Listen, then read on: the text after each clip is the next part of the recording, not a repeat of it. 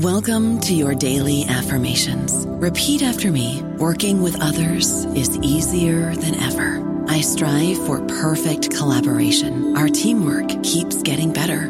Yeah, affirmations are great, but Monday.com can really get you the teamwork you desire. Work together easily and share files, updates, data, and just about anything you want all in one platform. Affirm yes to start, or tap the banner to go to Monday.com. Without the ones like you, who work tirelessly to keep things running, everything would suddenly stop. Hospitals, factories, schools, and power plants, they all depend on you. No matter the weather, emergency, or time of day, you're the ones who get it done. At Grainger, we're here for you with professional-grade industrial supplies.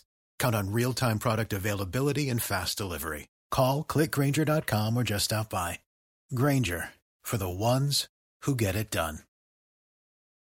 Hello, everybody. This is Marshall Poe. I'm the editor of the New Books Network, and I'd like to tell you that we have a new and improved website. It has two new features that we think you'll love. One of them is a vastly improved search engine, so that when you type in keywords, you'll get a bunch of episodes really quick. The other is the ability to create a listener account, and in that listener account, you can save episodes for later listening, so you can create a kind of listening list. We think these features are neat, and we think you'll enjoy them. Please visit the site today. Welcome to New Books in Popular Music, a channel of the New Books Network. I'm your host, Matt Smith-Larman. In this episode, I talk with Sarah Marcus about her book, Girls to the Front, The True Story of the Riot Grrrl Revolution, published in 2010 by Harper Perennial. Punk rock of the 1970s and hardcore in the 1980s provided an avenue for disaffected youth not only to express their anti-establishment selves, but also to find a community of similar others, people who would accept them for who they were. Many outcast women and girls who gravitated to punk, however, found it to be a mirror of the patriarchal and sexist society from which they were fleeing. In Girls to the Front, Sarah Marcus details the Riot Grrrl movement as girl punk rock, as girl politics, as girl power. The movement has its beginnings in Olympia, Washington in the form of the bands Bikini Kill and Bratmobile, but quickly moves to D.C. to join forces with the overtly political punk hardcore scene that had been established there since the early 80s. Riot Grrrls not only formed bands, they organized and attended local, regional, and national political events, they created and distributed fanzines, they organized conferences, they made the area in front of a rock and roll stage safe for girls.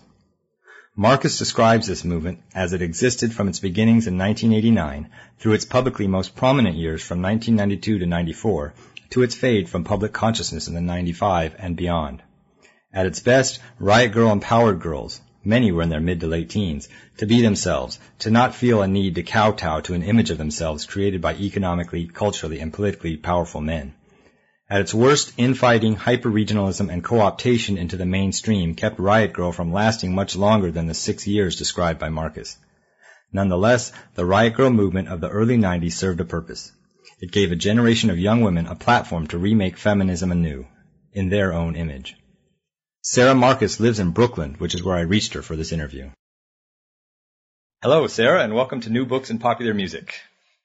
Thanks, Matt. It's nice to be here. Great. So, why don't we start by having you tell us a little bit about your biography, where are you from, that kind of stuff. Well, I grew up in Maryland, outside Washington, D.C., and I had the good fortune to be doing so in the early and mid-90s, which was a pretty fertile time for indie music, DIY music in D.C. I mean, the 80s had also been fertile, but there were a lot of really great bands to see when I was in high school, and also there was this Riot Grrrl thing happening, and I had been interested in feminism from an early age, but had never quite found my people. Never quite found a community within which I could think about my feminist ideas and act on them. And so when the punk feminist movement of young women known as Riot Grrrl got started in DC, or in my case a couple years after it got started, it was a really marvelous place for me to land as a teenager going to a kind of bland public high school and living pretty far out in the suburbs, feeling pretty disconnected from any cool culture years and years before the internet, and really not having any idea of how to connect with it. Riot Grrrl was a really fantastic find for me and for some of my friends. So that was my teenage existence. I made a zine with a friend, and then I went and made a zine on my own, and I started a band with a couple of friends, and then I went off to college and kept playing music and kept writing. Where did you go to college? I kind of went around. I started off at Yale, and then after a year and a half, I transferred to Oberlin. And I think I'm pretty much I'm a product of the two kind of combined. They were both good places for some stuff and not as good places for other stuff, and I'm glad I got to do them both. And so pretty early on, you started identifying yourself as a feminist? Yeah, I was certainly conscious about it by 9th grade for sure. I think that maybe before 9th grade, it was just the ideas that were in my family, so I didn't realize they were unusual. I just thought that probably everybody's parents were happing them to how ridiculous it was that in the Toys R Us catalog there were boy toys and girl toys, and isn't that dumb? There are certain things that people don't quite realize until later on aren't just shared throughout the culture. So a lot of this came through your parents, you're saying? Yeah, there was just kind of a real reflexive 70s feminism that ruled in my family. I was brought up on Free to Be You and Me, the anti-sexist children's record and book that, we listened to that all the time. And I was definitely told constantly that as a girl I could do anything I wanted. But when you get into adolescence and you get into high school, and you go through puberty, you start to realize that there are definite, footnotes and asterisks and special terms and conditions that attend to that promise of unlimitedness. And that dissonance, I think, was a lot of what fueled Riot Grrrl. Mm-hmm. So how did you come to write this book, Girls to the Front? Well, I was writing about music, and I was writing about feminism, and I was writing about activism for various magazines and newspapers and on my own. And I realized that Riot Grrrl was being talked about, but not in a way that I really recognized it. At least in the Riot Grrrl was still spoken of in the rock and roll world, but it was spoken of just as a musical movement, and people didn't really talk about the politics as if they had been an important part of it. At the same time, my day job was at a foundation that funded community organizing, and among other things, we funded youth organizing. And so I was looking at these youth organizing models and starting to see my and my friends' experience in Riot Grrrl through that lens of there was this language for young people trying to identify what's wrong in their lives and what's wrong in their communities and what can they do about it and how can we express ourselves and the whole 9 yards. And it kind of blew my mind that this was a major element of Riot Grrrl that was not really being discussed, and that was kind of falling out of the discourse altogether. So it started to feel very important to me to stick that back in there, and to that there was a story that wasn't being told about the politics of female adolescence and the politics of female adolescence in the 90s as a particular moment in history, and how ideas about women and young women's bodies were active in. This was not stuff that I knew. A lot of this I figured out as I was writing it. It's not like in 2001 I said, oh, I think that maybe anxiety about young women's sexuality was a huge impact or a huge element of macro political debates in the U.S. around the 1992 presidential election. No, I figured that out in researching it. But I did just have this feeling that there was a story that wasn't being told, and I wanted to make sure it got told. And I knew that Riot Grrrl was seen as a story worth telling, and it seemed to me that it felt important to me that the story that got told was a story that wasn't purely about music. And it also seemed to me that that was something that was going to be hard for someone who hadn't been really intimately connected with the scene to do, because it hadn't really been documented. Most of the research I did for my book was interviews. Mm-hmm. So let's back up just a little bit. When did you first know that Riot Grrrl existed? What was your first exposure to it as, I guess, a teenager? My first exposure to it as a teenager was an article that came out in Newsweek magazine. It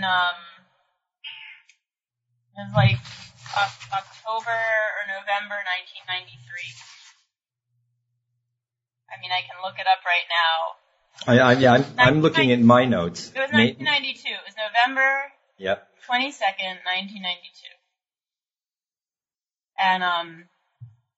And we got Newsweek in my house, and I read the article, and I was just like, wow, this is exactly what I've been looking for.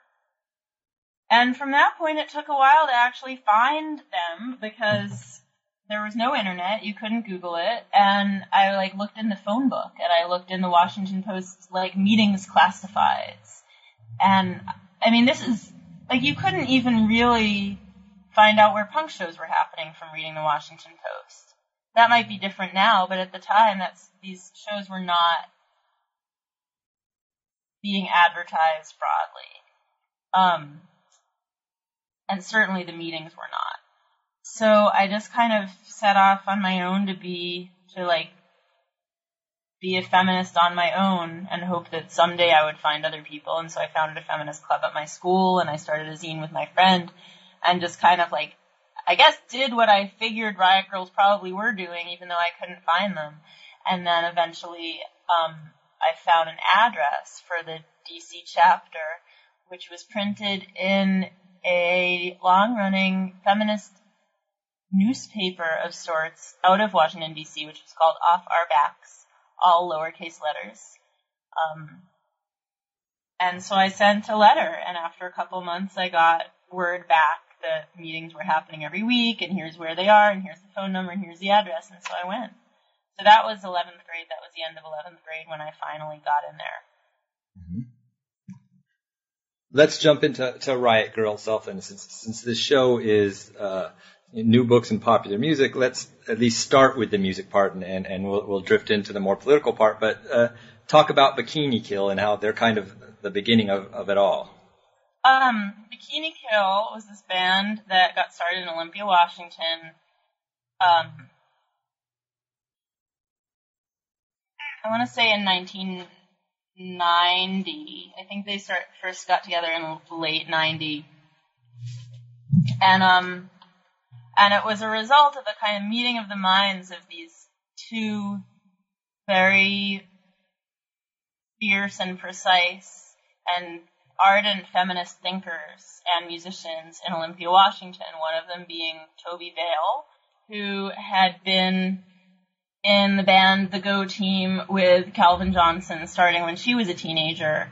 And she made this amazing fanzine called Jigsaw, which Kathleen Hanna, who ran a gallery performance venue in downtown Olympia with some of her artist friends, had read. She had read the zine. She was playing music after an encounter with the writer Kathy Acker, in which Acker had told her that if she wanted people to listen to her, she should, instead of just doing spoken word, start a band, because people listen to bands more than spoken word artists. And so Kathleen had started a band. She had started one band called I Heart Amy Carter, and then she'd started another band called Viva Knievel, and she was on tour with that band when she was reading Toby Vale's zine, and she thought, we really need to be friends and talk about feminism, and this person is thinking about a lot of the same things that I'm thinking about, and I just wanted to get to know her better. Even though Olympia is a small town, it's easy to kind of know who people are without knowing them very well. And that was what had been the case with Kathleen Hanna and Toby Vale. So Kathleen gets back from tour, and they start a band, and they call it Bikini Kill. And they recruit Kathy Wilcox, who's this fabulous bassist, and for the other guitarist, after a while, they settled on this guy, Billy Caron, who was a marvelous guitar player, and Toby was mostly drumming, and Kathleen was mostly singing, although they switched around between songs often. And that band, by 1991, had a really tight set and was wowing audiences in Washington, D.C., and that was one reason that they decided to spend the summer in Washington, D.C. in 1991, which is how Riot Grrrl really got started there. But the ideas fueling Riot Grrrl were kind of bouncing around among a group of friends and zines and letters and conversations for months leading up to the first meeting, which was in D.C. in 91. And the other important band is Bratmobile, right? Can you tell us about them? Right, the other important band in the inception, sure, because Bratmobile is, in 1991, Bratmobile is these two friends who go to the University of Oregon in Eugene, Allison Wolf and Molly Neumann,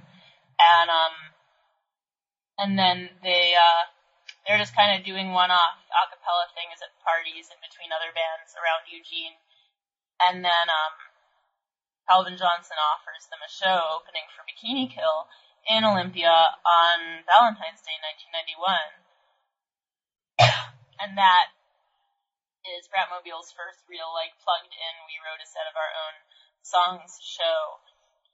That spring, they go to D.C. for spring break, and they meet this guitarist, Erin Smith, and she becomes the third member of Bratmobile.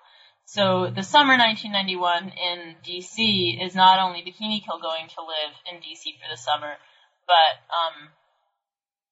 Bratmobile as well, going to live there and hang out and play music and make zines together, and eventually also call a meeting that would spark a movement of sorts. So did the Bikini Kill and Bratmobile people know each other before they went down to D.C.? Yeah, they knew each other in Olympia. So the Bratmobile people would come up to Olympia to hang out all the time because Allison was actually from Olympia. So that was kind of Eugene was so boring and it was so lame and there were no cool bands in Eugene, blah, blah, blah. So they would go up to Olympia on weekends to hang out and go to shows. And they met Toby at a show and they were like, we really love your zine. And she was like, you guys should do a zine. And so they did. And in Olympia, that was really what it took. You just had to create something, put something out there, and then people would really kind of respect you as a peer. And so they were like, we're going to do a zine, we're going to call it Girl Germs. And they went around when they made their first issue and handed it out to people throughout Olympia. And then they were, even though they were quite young college students, they were invited and welcomed into the scene as people who were making things. So, in what ways, before we get into DC too much though, in what ways, especially Bikini Kill and Bratmobile, were they consciously feminist? I mean, looking at the bands, listening to the music, etc., what ways did they present themselves as feminists? Well, Bikini Kill's kind of theme song began, we're Bikini Kill, and we want revolution, girl style now. That's pretty blatantly feminist. Mm-hmm. Bikini Kill's songs from the get-go were real kind of feminist fight songs, manifestos, what have you. Bratmobile, it was a little more, it was not quite as manifesto-y. The songs would kind of dramatize or make fun of sexist structures. So, girl germs, no returns, can't hide out there everywhere. Just about difficulties between boys and girls being friends and just actually having meaningful relationships by pulling it back to the playground when girls were like gross, and if you touched a girl, then you had girl germs if you were a boy.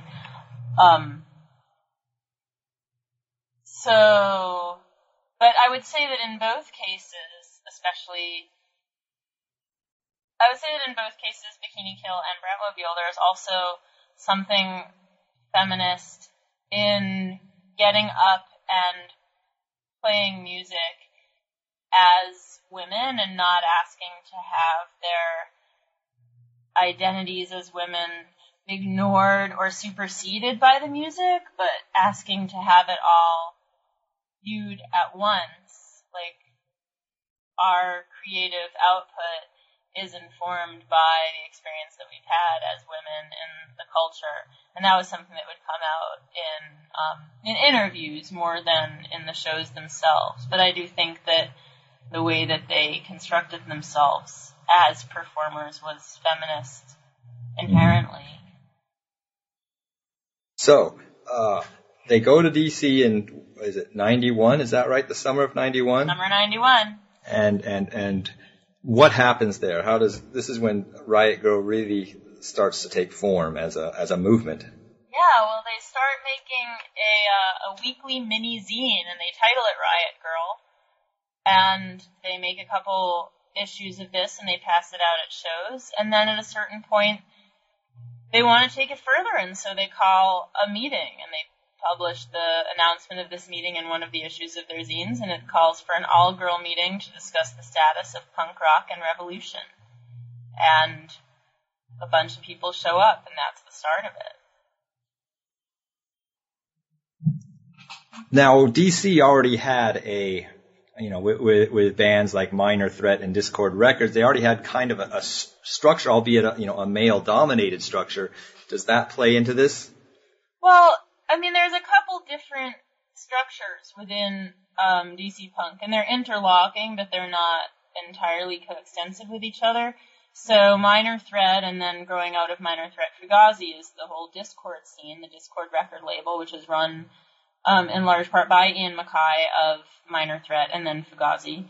And by 1991-92, Fugazi are like this major breakout crossover popular band outside of purely the punk scene, and popular without compromising, without going to a major label, without outsourcing the production of their t-shirts, without letting any shows cost more than $5, like very, very principled, and becoming pretty popular within that framework. So that's the Dischord thing, and as you mentioned, yeah, it's like there are certainly women working on Dischord, and there are always women like working for the label, but the bands that the label is making its reputation on are guy bands, and the stars are men.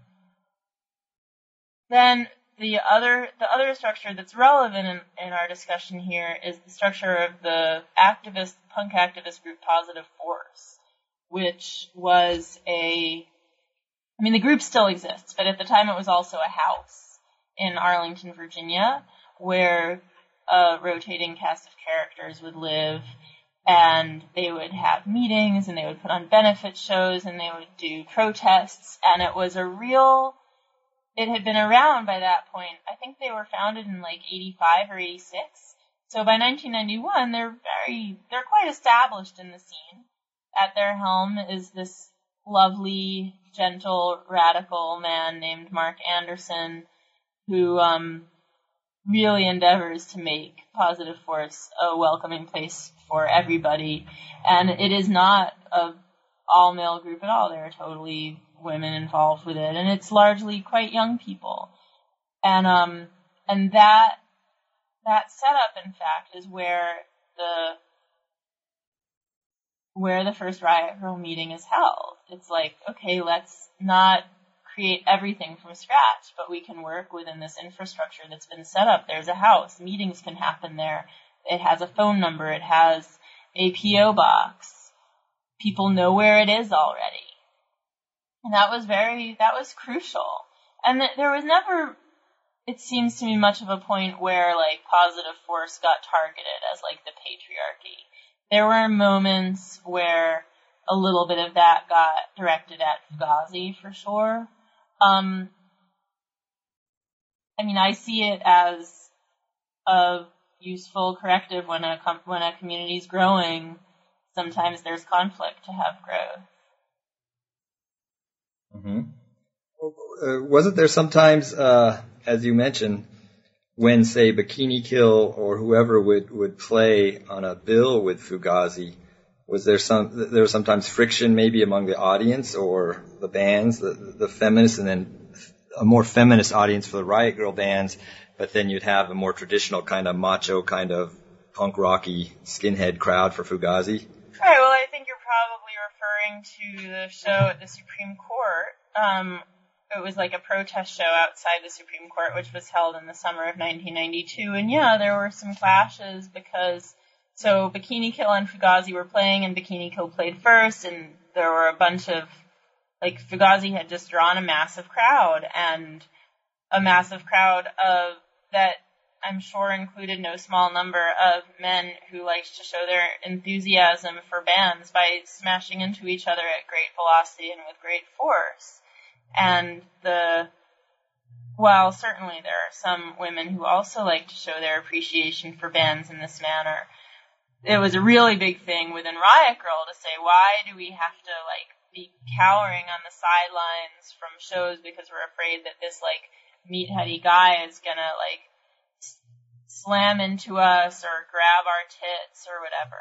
So people were trying to kind of hold their ground, and there was a little bit of a scuffle in the audience during the Fugazi set. That did happen.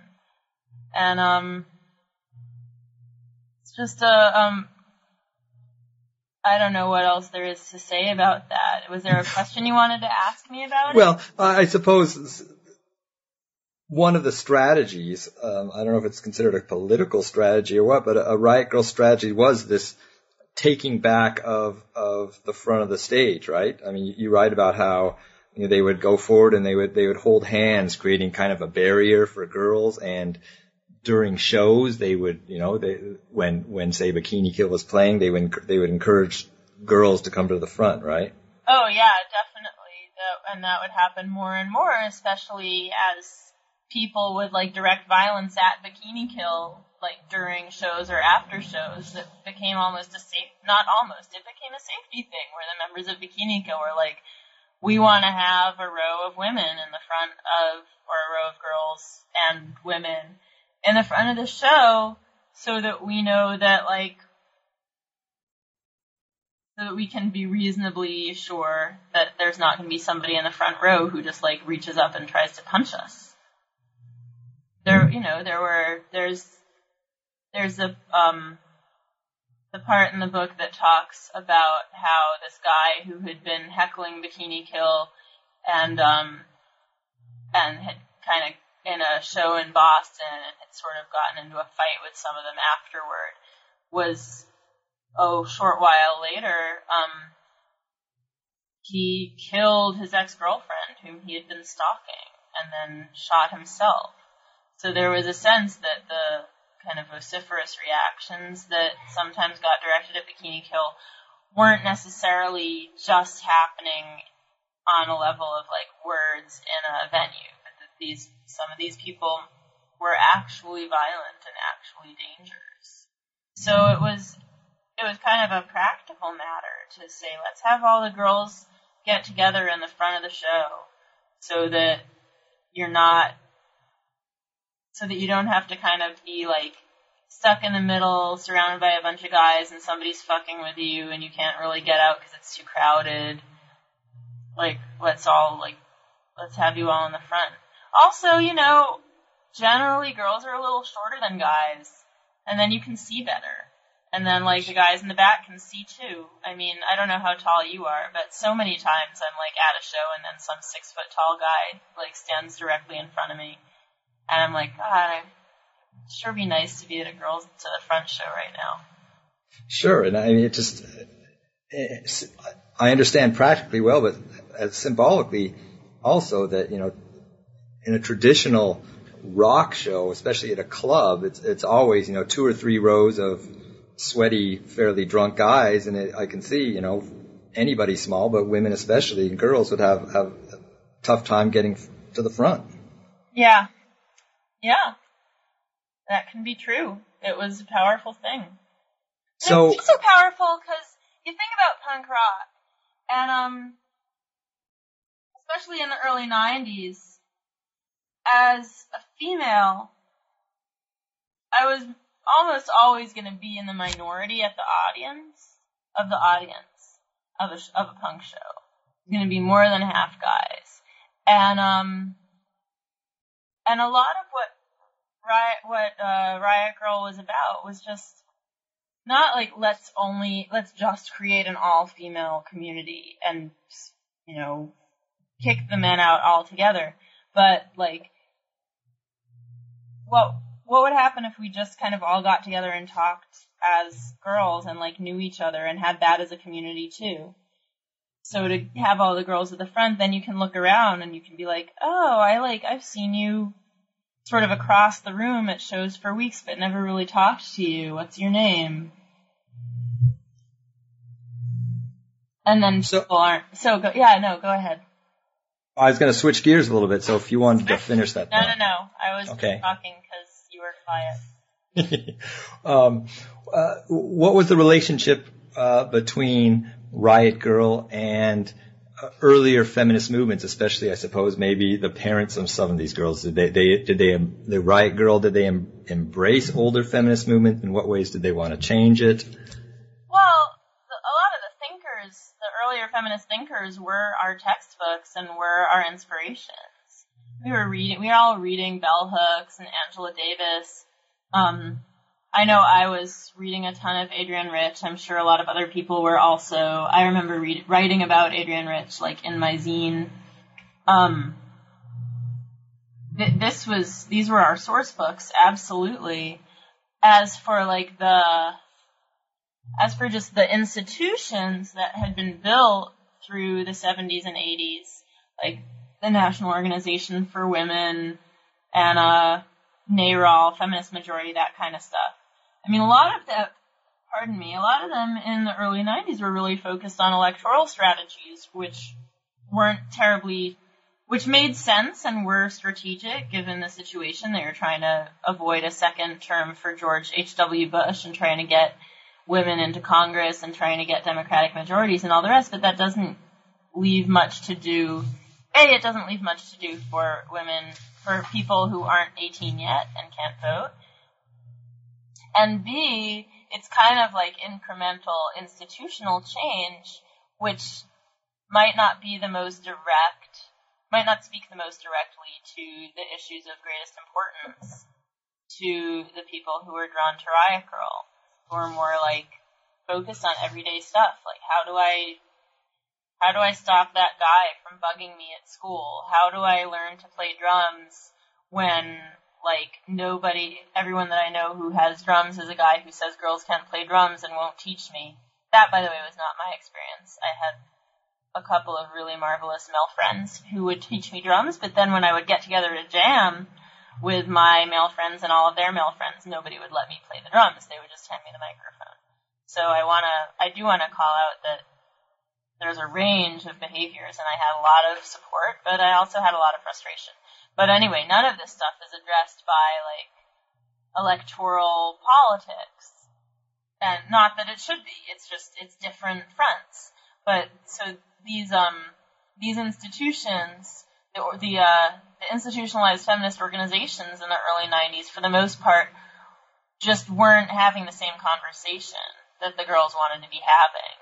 So there wasn't a real sense of we can go into these organizations and completely revise their priorities. It was just, they're doing their thing and we're doing our thing. And I should say, I did do stuff with NOW. I mean, the feminist club that I started at my high school was actually a NOW club because the Montgomery County, Maryland chapter of the National Organization for Women at least was kind of keeping tabs on who was doing high school organizing and connecting us all to each other. And that was all they were doing. There was nothing else on the agenda for the chapter that was of any interest to us, but to give them credit, they did make sure that we connected to each other and that we were able to work with one another. And also, they, in 1995, when I was a senior in high school, now put on a National Young Feminist Summit and invited me and some of the other high school club presidents to be on an advisory board and to help plan the summit. So did anything come of that summit? I'm not sure. But they didn't have their heads completely in the sand. They got it to some extent. And Riot Grrrl, especially in D.C., they participated in a lot of, I'm not sure if mainstream is the term, but marches and protests and such, right? That you write about in the book. Oh yeah, I mean, I would definitely call the 1992 March for Women's Lives mainstream.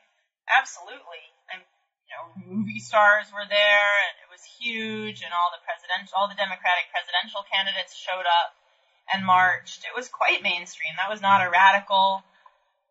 That was not a radical act at all. I mean, you could say it was a radical act, but it wasn't a radical action from some fringe organization. It was very, very major. And the Riot Grrrls were there, and the Riot Grrrls were like, "Oh, we hate these chants. We're just gonna scream. We're not gonna go 2, 4, 6, 8, blah blah blah. We're gonna go ah!" But marched together and had a banner. So. That's I think also part of the positive force model, which was to do your own things, but also show up for the big stuff that's happening on the mall. It's really quite something to grow up in DC and to have national politics be local politics, to have federal issues be playing out a couple of miles from where you go to high school. This stuff feels tangible in a way that it perhaps doesn't in other parts of the country. What about the role of literature? You've mentioned zines quite a few times, and it seems from your book that, I mean, everybody was putting out. I mean, sometimes it'd be just one issue. Talk about literature and the role that it played in Riot Grrrl, their own literature, self-produced. Zines were how people communicated. There weren't blogs, there weren't online message boards, telephone calls, long-distance phone calls were very expensive. And I think that it matters that the zine, the handmade magazine, was this major mode of communication because zines favor in-depth thought. Zines favor the essay form. They also have a lot of space for collage and for cut-ups and for image-based communication. But it's also really easy to write a 4-page essay and cut up every paragraph and paste it onto a nice background that you've appropriated from some magazine somewhere. And really have an in-depth dialogue with your readers about certain issues and try and figure out what you think about things. So these, there were a couple of networking tools via which people found each other's zines. There was a newsletter called the Action Girl newsletter. There was this distribution service called Riot Grrrl Press. There was another distribution service called GERLL out of Chicago. There was the newsletter Queer Zine Explosion done by Larry Bob for a very long time out of San Francisco, which included a number of Riot Grrrl affiliated zines as well. And so this was a major way that people got to hear what everyone else was thinking about. And you would read a zine and you would write a long letter back to the person about what they had written. You wouldn't just read it and go on with your life without giving something back in return. What about the writing on themselves, on their bodies, that part of the literature? Can that be considered literature? I don't know. I think that's a marvelous thought. Yeah, we can think of it as literature. They're very short works of literature, 1 or 2 words. to just write girl love on your stomach or rape or, I remember by this march in 1995, my friends and I were just like drawing women's symbols on our arms. I don't know if that's a symbolic literature, I suppose. But yeah, it's like, all right, if our bodies are made to stand for a certain set of meanings within our culture, let's interfere in that process. Let's have some say over it. Let's put the meanings that we choose or meanings that we don't choose and that we want to ironically call attention to, as in the case where Kathleen would write slut on her stomach and then take her shirt off at a show. But it's like, let's give ourselves some agency in this instead of just having politicians at their party conventions discussing what our bodies mean. So with using some terms, like, say, putting slut on one's stomach or property or whatever it might be, is this similar to some other movements like civil rights movements, gay rights movement, in appropriating terms from the dominant culture as your own? I'm a sociologist by training, so. I think the word girl were operated that way. The word slut, not so much. I mean, that maybe if you expand your purview and think forward to like last year with the slut walks, that's where that became, in a way, like that became like Queer Nation. And I think that Queer Nation was, to call the group Queer Nation, predated the widespread use of the word queer for like what people really identified as. So I don't know if these slut walks are going to presage some kind of widespread self-identification among women as sluts, but I'm not really sure that is going to happen, because I think that operation was not to say, yes, we are sluts and you can't use that word against us, as with queer or fag or other stuff, but more to say, like, the way that the dominant culture uses that word, the word slut, is, imprecise and oppressive, and we're just going to throw it back at you to show you how ridiculous the way that you're using it at us is. But I think that's a slightly different operation. As for the word girl, of course, the feminist movement had made the word girl persona non grata. Obviously a word is not a person, but had made the word girl exile, not good feminism, and so forth in the 70s, and rightly so, because a woman who's like 45 years old and successful in her career, or not, and just like, once you're a grown-up, you have the right to be treated like a grown-up and not be spoken to like you're a child. But when you're a young person, maybe there's nothing shameful about being a young person if that's what you are.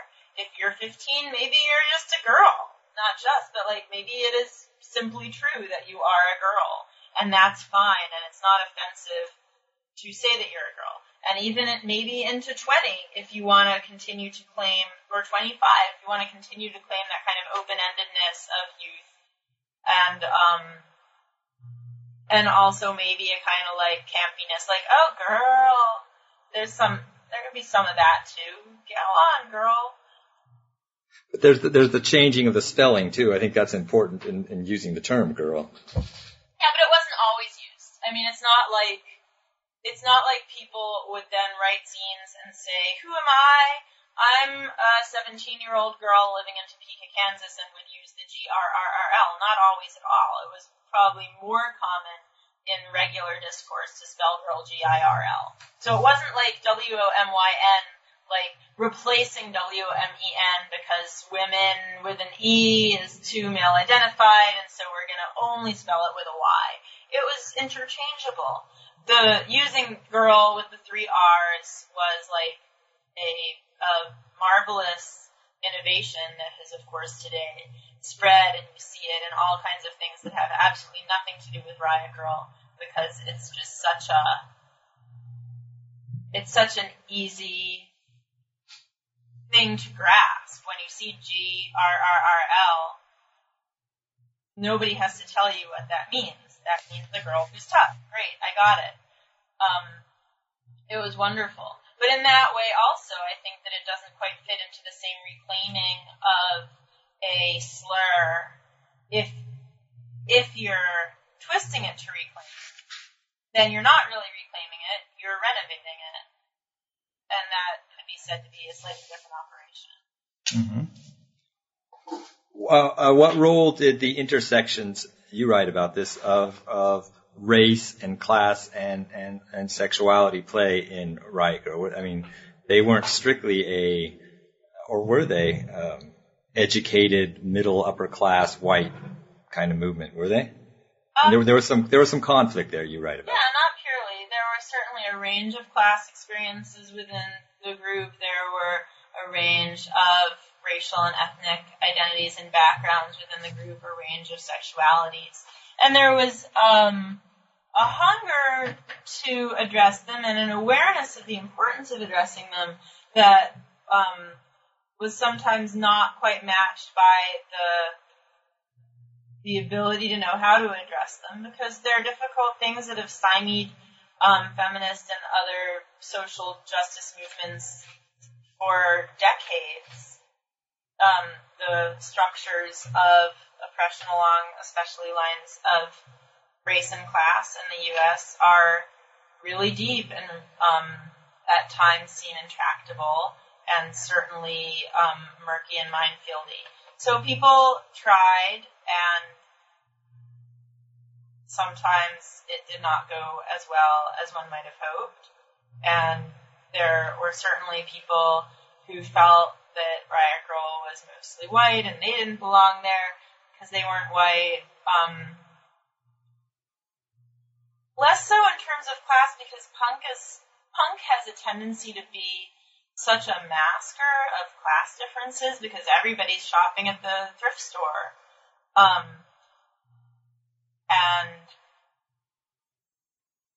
And therefore, going to $5 shows, there aren't really cultural markers so much within this setting of a punk scene that are going to create big class divides where some people are like, wow, I can't afford to do that stuff that everyone else is doing. And also my clothes are dirtier. In fact, some people from working class backgrounds that I talked to for the book talked about how liberating it was to get into punk and be like, oh wow, this thing that we had been shamed about our whole lives, namely shopping at the Goodwill for our clothes, suddenly it was cool. Suddenly it made us cool to have, like, secondhand clothes. It was really great. It was a way to stop feeling ashamed of this part of where we came from. But at the same time, that doesn't mean that, like, class structures were necessarily always adequately addressed within Riot Grrrl, especially because, there was a range, but there wasn't a huge range. There was nobody, like, living in like, destitute poverty, I don't think, coming to meetings. I'm probably going to get an email tomorrow from somebody who that describes, stop erasing me. I'm sorry, I didn't know. I will go back and revise. But I'm not aware, I'm not aware of it having extended all the way to the absolute bottom of the socioeconomic ladder in the U.S. So back to the music specifically. What role did punk as a genre, going back to the 1970s, how aware were Riot Grrrl of this history? What parts did they pick and choose as their own? Because, starting as it moves into punk, moves into hardcore, it becomes a more masculine, jockey kind of thing, whereas earlier punk did not seem to be that way. Yeah, well, one of the classic scene pieces that Toby Vale wrote in Jigsaw was about the Go-Go's, and was defending the Go-Go's and saying, come on, you music guys, stop saying that the Go-Go's suck. They were amazing.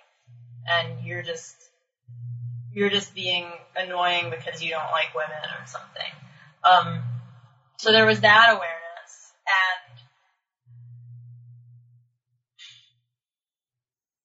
you know, a lot of the stuff that we have, like, really great access to now was a lot harder to get your hands on then. Like, I don't think X-Ray Specs had been reissued. So you had to find somebody who had found a used copy who would make a tape for you and so forth. A lot of punk in the early 90s was kind of the freedom of creating ex nihilo. I love this story where Bratmobile has been offered this first show in Olympia, and they think, oh my God, how do we write a set of songs? They go to talk to a friend of theirs, a musician friend, who says, just listen to the Ramones, you'll figure something out. And then Allison goes, and then I was like, well, if this punk guy tells me that listening to the Ramones is the way to have a band, then I'm not going to listen to the Ramones, so that I can sound different. A big influence, I think, was probably Beat Happening, and you've mentioned Calvin a few times, right? I mean, oh yeah, I mean, Beat Happening was Allison and Molly's like favorite band. Well, because they would just make music that sounded however they wanted. They would like do really stripped down stuff. They would switch instruments a lot, and it was like very, very creative and not like hyper skilled. So it was a really marvelous role model to have as a young person who's hardly played music before, but really just wants to like plug in, write a couple songs, and get up on stage. And what influence did the whole, of course, grunge thing have, and Nirvana, of course? You know, this all happens at the same time, where all of a sudden the nation, the world is focused on this area, and this is where Riot Grrrl is kind of happening too. What did that do to the Riot Grrrl movement? What influence? I think that it made the outside world much more interested in hearing about Riot Grrrl. I think that without grunge, there might have been less coverage. You know, there was a ton of press coverage of Riot Grrrl around 1992, 93 in particular. I think part of that was because it was connected to Olympia, which was near Seattle, and not everybody writing these articles knew that there was this bond, that Toby and Kurt were close, or that Kathleen and Dave Grohl had gone out briefly, and they had played a show together in Seattle on Halloween in 1991. And whether or not people knew that exactly, I think that the veneer of grunge and the veneer of the Northwest kind of attached itself a little bit to these groups in the eyes of the media, making them more interesting for the media and for a national audience. Now, if that was good or bad, that's a more complicated question than we have the time in the next 4 minutes to get into. Well, how about you talk a little bit about the influence, the conflict, I guess, brought on by this now national exposure. You write about Newsweek and Spin, a few national magazines start focusing on, and this seems in your story to be the beginning maybe of the dissolution of Riot Grrrl. It's complicated.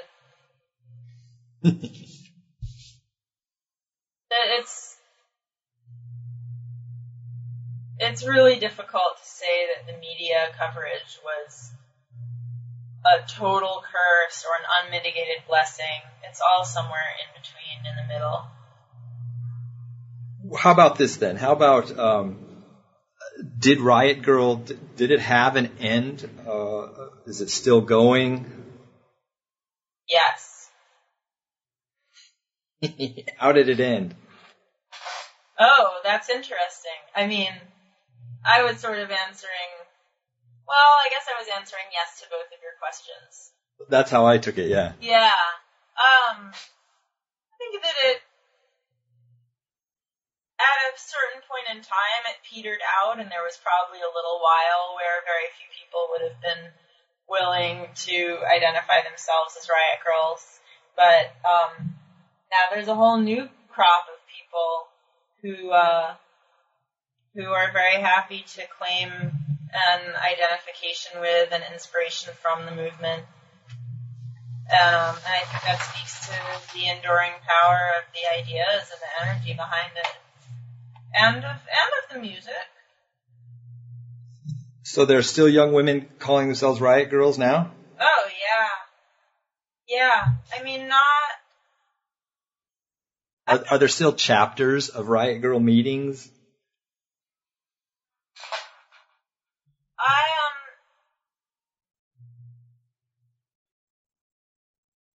I get emails every so often that there are chapters. Now, what exactly do these chapters do is not in the emails.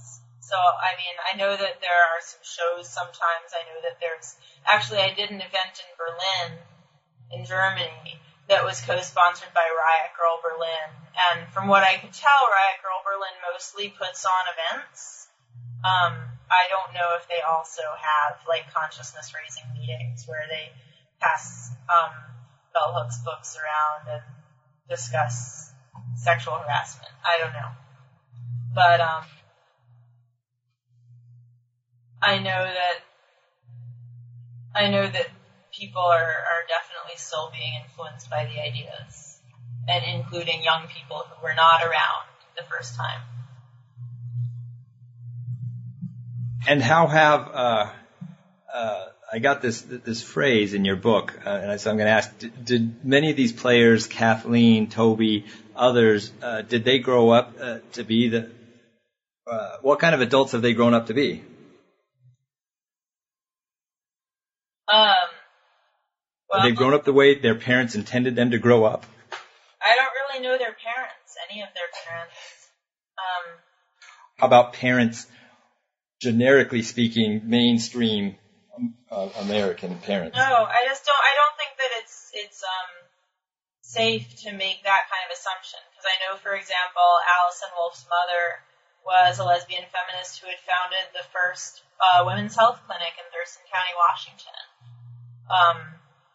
And Molly Neumann's parents were like really political, like Democratic activists who worked on Capitol Hill. So the kind of like typical suburban, oh no dear, don't go out there, it's dangerous people. I don't know how many of these folks really came from that stereotype. I think that basically everybody,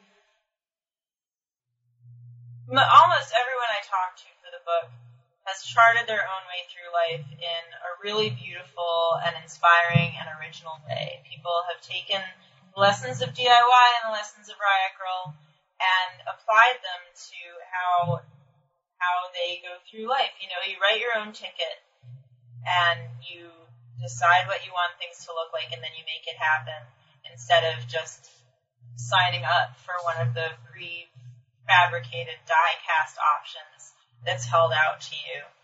And I think that that's something for everyone to be proud of. And so how about you, Sarah? What are you up to? What are you writing these days? What are you doing? I've been writing a lot of criticism, actually, of books mostly. I also wrote a piece for the LA Review of Books when Occupy was happening about the aesthetics of the live stream and what that meant for activist video. And I'm actually gearing up to start a PhD in English where I'm going to be writing about political commitment and political disappointment in the 20th century. Fabulous. Thank you for writing the book. I think many people like me saw it mainly as a music genre, and so I think it's enlightening for us. And thank you for being on our show. Well, thanks for having me, Matt. It was very pleasurable. Thank you. Bye-bye. Bye. You've been listening to an interview with Sarah Marcus about her book, Girls to the Front, The True Story of the Riot Grrrl Revolution, published by Harper Perennial in 2010. Check back with New Books in Popular Music regularly for more interviews with authors of books about popular music. I'm your host, Matt Smith-Larman. Thanks for listening. Lucky Land Casino, asking people, what's the weirdest place you've gotten lucky? Lucky? In line at the deli, I guess? Aha, in my dentist's office. More than once, actually. Do I have to say? Yes, you do. In the car before my kids' PTA meeting. Really? Yes. Excuse me, what's the weirdest place you've gotten lucky? I never win and tell. Well, there you have it. You can get lucky anywhere, playing at LuckyLandSlots.com. Play for free right now. Are you feeling lucky? No purchase necessary. Void where prohibited by law. 18+. Terms and conditions apply. See website for details.